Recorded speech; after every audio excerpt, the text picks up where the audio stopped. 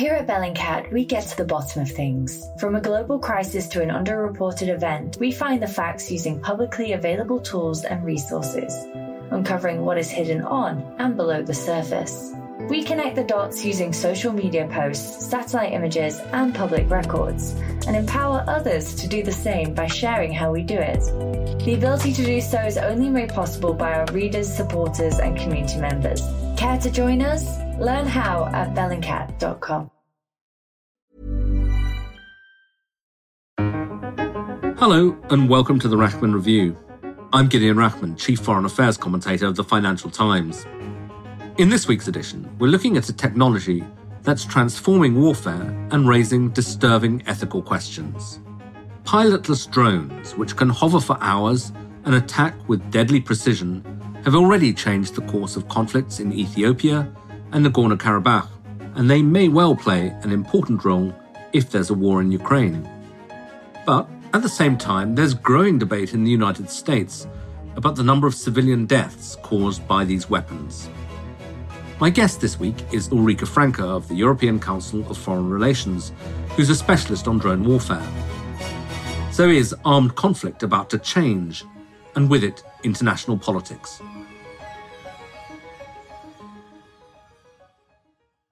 The United States has been using drones as a crucial part of its armory for more than a decade. Back in 2013, President Barack Obama made the case for drone warfare. Simply put, these strikes have saved lives. Moreover, America's actions are legal. We were attacked on 9/11. In the Trump era, the rules surrounding drone strikes were loosened with dramatic effect. Breaking news from the Middle East, where a U.S. drone strike killed one of Iran's most powerful military leaders overnight. The targeted killing of Major General Qasem Soleimani inside Iraq is a dramatic escalation in the confrontation between the U.S. and Iran. But more recently, another US drone strike, which went tragically wrong, has been in the news. This was a Sky News report during the last days of the war in Afghanistan last summer. As a US drone destroyed a vehicle that Americans say had been carrying suicide bombers. A tragedy that darkens and complicates the withdrawal from Afghanistan even further. A recent New York Times investigation suggested that this was far from an isolated incident. After examining declassified documents and visiting over 100 casualty sites, the paper concluded that civilians have become the regular collateral casualties of a way of war gone badly wrong. But the United States no longer has anything like a monopoly on the use of drones in warfare. They've been used effectively by the Ethiopian army in its conflict with Tigrayan rebels, and the technology has become so widespread that non-state actors are also getting in on the act. These days, the appearance of a drone over a public space can cause a security alert or a panic. But, as Ulrike Franke explained to me, that wasn't always the case. There's a great picture. It dates back from, I think, at least 10 years ago or so. And you see Angela Merkel and the then German defense minister and a few more people sitting at a panel discussion, right? And there's a drone coming in and kind of hovering next to them. And you see Angela Merkel kind of smiling in a rather amused way and the defense minister being not so happy about this. But what's interesting here is that this was a drone flown by the Pirate Party at that point, and they wanted to protest the acquisition of German drones for the Bundeswehr. But I keep thinking that this picture really wouldn't happen today. It would look very differently, because if today a random rogue drone just showed up next to an event with the German chancellor, I think they would shut it down immediately and the Secret Service would storm in and evacuate everyone, because we now realize what a big danger this could be. So we've already seen quite a big change in that regard over the last few years. You've been studying drones and their possible impact on warfare for a long time. Do you think we've now got to the stage where we're actually seeing drones effectively decide conflicts and really change the nature of wars that are being fought right now? It's not so much that drones are changing the nature of war, as some have claimed, but indeed they are now present in military operations around the world, and they are becoming really impactful, if not decisive, especially in military confrontations between smaller states. And I think that's something that people hadn't really been thinking about so much at the beginning. Everyone was focused on countries such as the US in particular, but also Israel, using drones for targeted killings and so-called signature strikes outside of official battle spaces.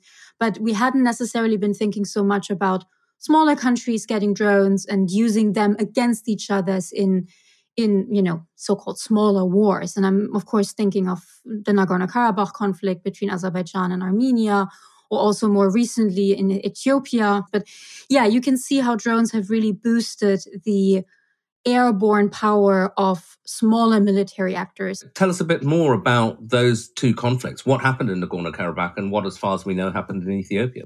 Yeah, so in Nagorno-Karabakh, we had this war, I think 44 days between Azerbaijan and Armenia. And Azerbaijan, for the last few years, has been investing quite heavily in its military capabilities, including buying both drones, armed and unarmed, and what we call loitering munitions. So these so-called kamikaze drones, these drones that you bring up in the air and then they loiter for a while and dive into their target and explode with the target.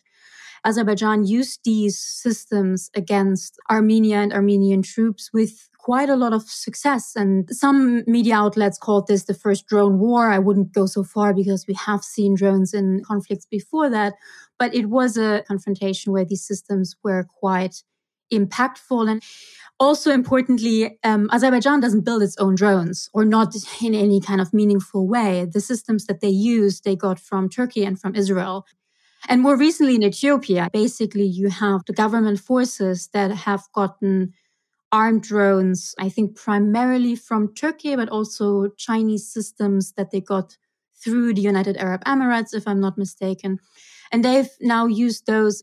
And here, the armed drones seem to have had quite an important impact. And, these are conflicts far away from the Western mindset. The West isn't involved. So again, it really shows how only a few years ago, drones were really this military means that the West was mainly using. And now they're all over the place and being produced by other actors and being exported more or less globally. And any actor who wants drones and wants armed drones is pretty much able to get them and use them. The examples in Ethiopia and Nagorno-Karabakh involve governments using drones. But there's also been quite a dramatic example recently of an attack on the UAE, the United Arab Emirates, which seems to be by non-state actors. So what happened there and what conclusions can we draw? Yes, this actually started already quite a long time ago. Hezbollah used drones back in 2006, I think. They got it from Iran.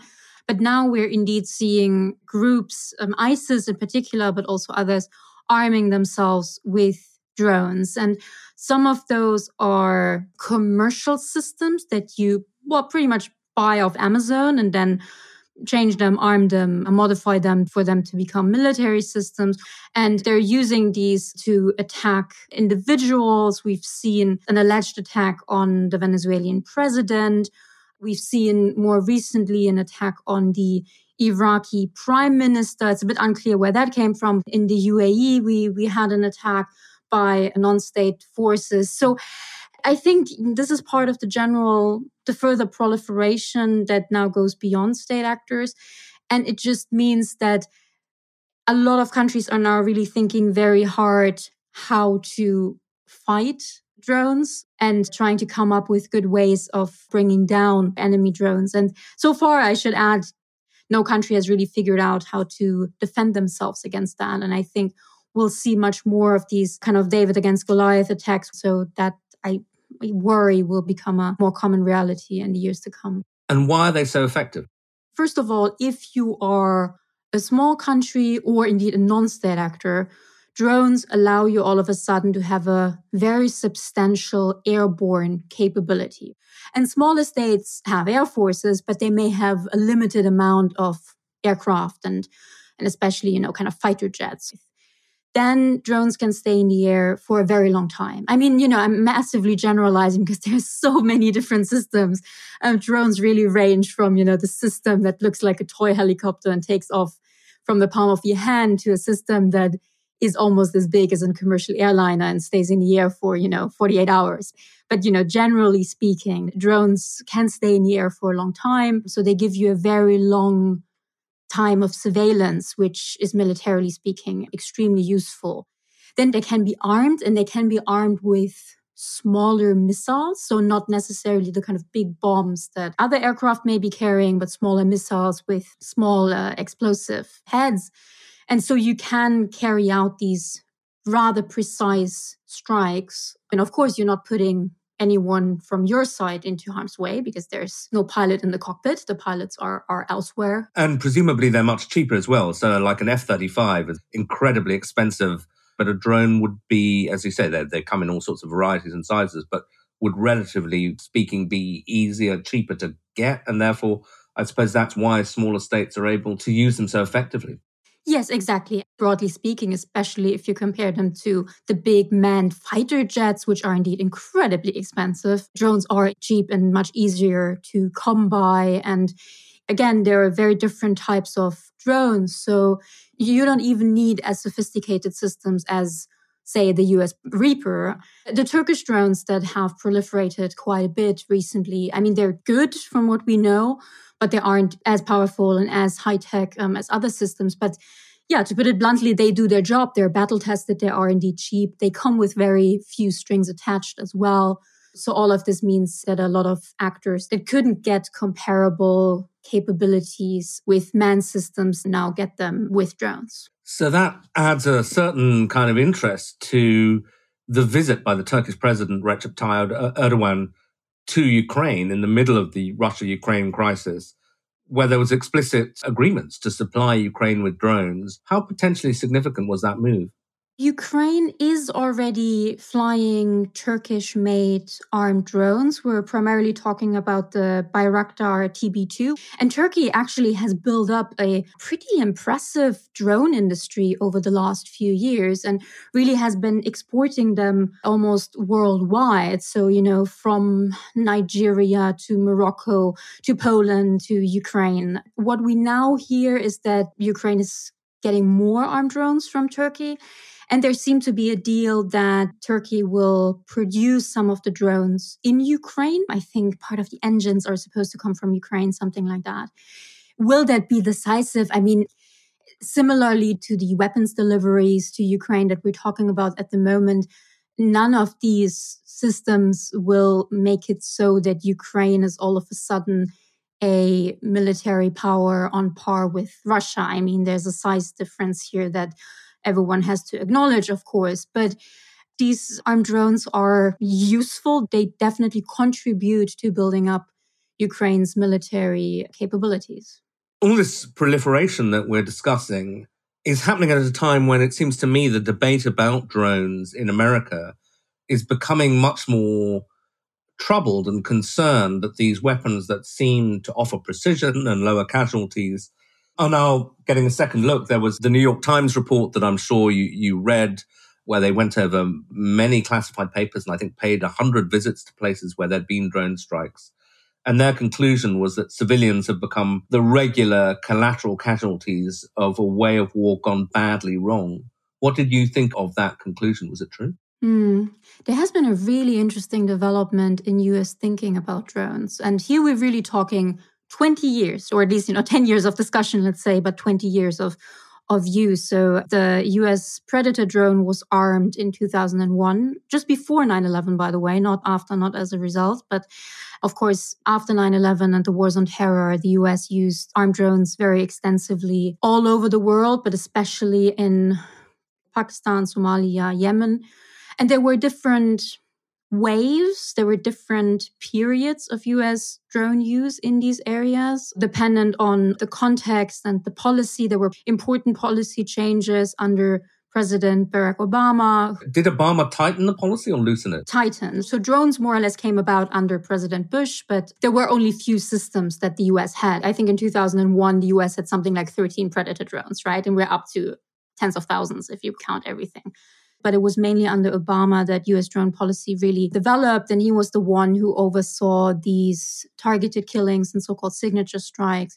So there were hundreds of strikes under his guidance. And he, at one point, did indeed change the policy because it became obvious that there were too many strikes, but most importantly, too many civilian casualties caused by these strikes. And so he changed the policy, tightened it, and indeed the civilian casualties went down. I mean, all of this is based on analysis that is not perfect, but broadly speaking, I think what I'm saying is correct, and the scholarship supports this.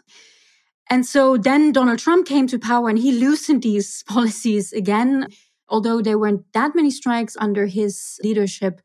And when Biden came to power, and this is something that we actually overlook a little bit in the current discussion, he actually put a moratorium on the strikes in Pakistan and elsewhere. And I'm not 100% sure whether there were non-strikes whatsoever since he came to power, but they're an extremely small number because he basically put all of this back under White House level of authorization, which made these strikes harder to carry out and were supposed to reduce civilian casualties. And yet, a lot of the debate, as I understand it now, in Washington is precisely because of a drone strike that happened in the Biden years, in the chaotic withdrawal from Kabul, a kind of tragedy where they thought they were going after a member of ISIS, and they appear pretty certainly to have hit a family, killed, I think, 7 children. Has that changed the debate?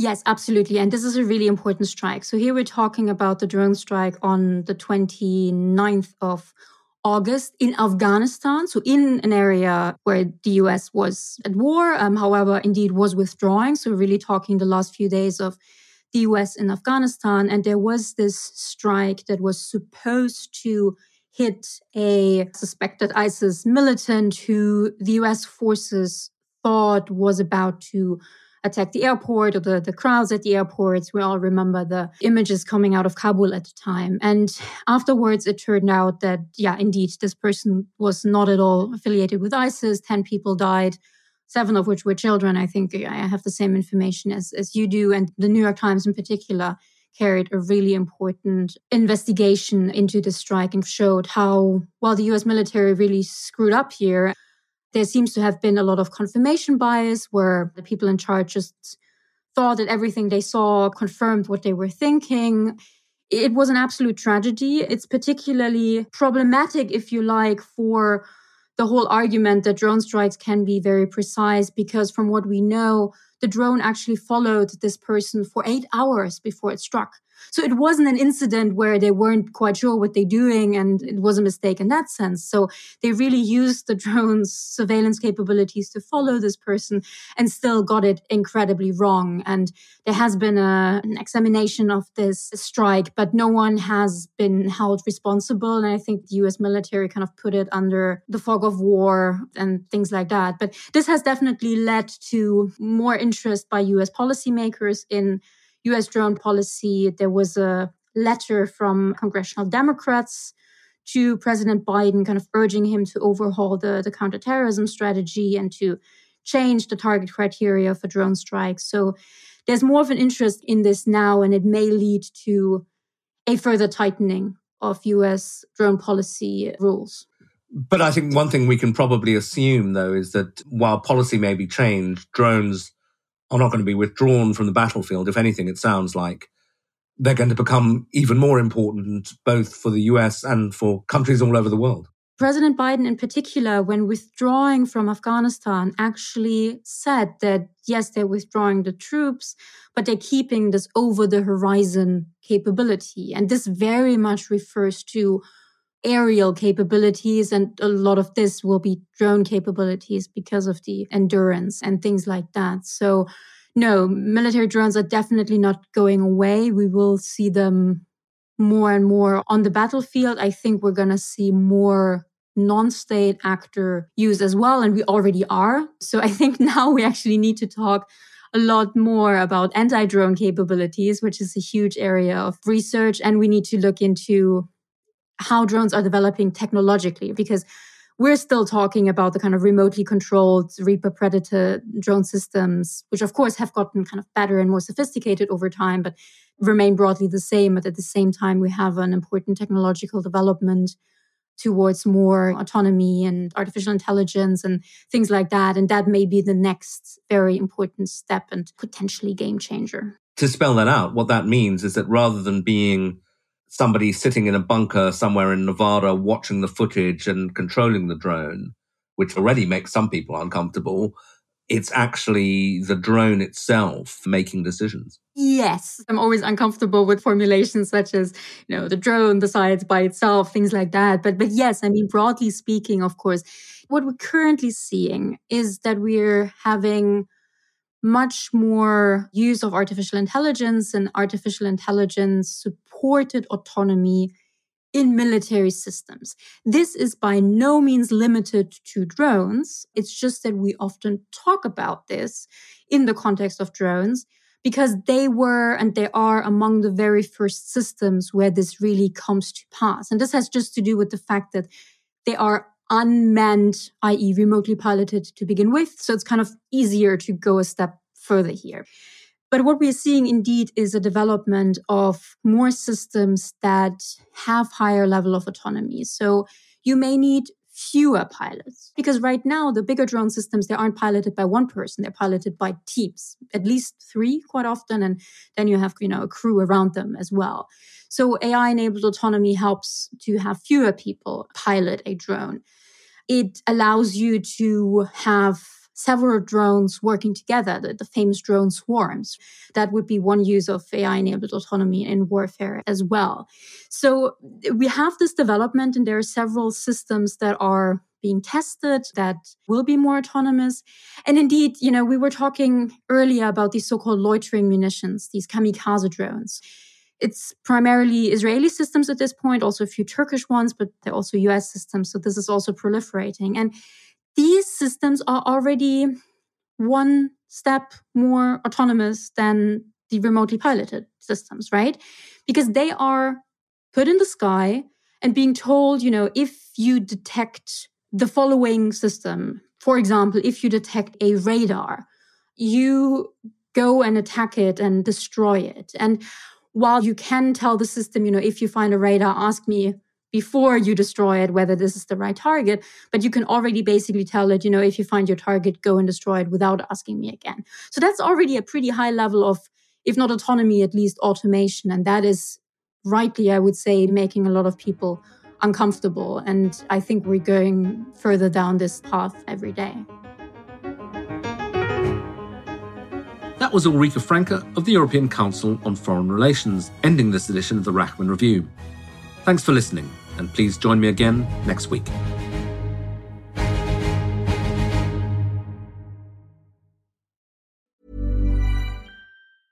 Here at Bellingcat, we get to the bottom of things. From a global crisis to an underreported event, we find the facts using publicly available tools and resources, uncovering what is hidden on and below the surface. We connect the dots using social media posts, satellite images, and public records, and empower others to do the same by sharing how we do it. The ability to do so is only made possible by our readers, supporters, and community members. Care to join us? Learn how at bellingcat.com.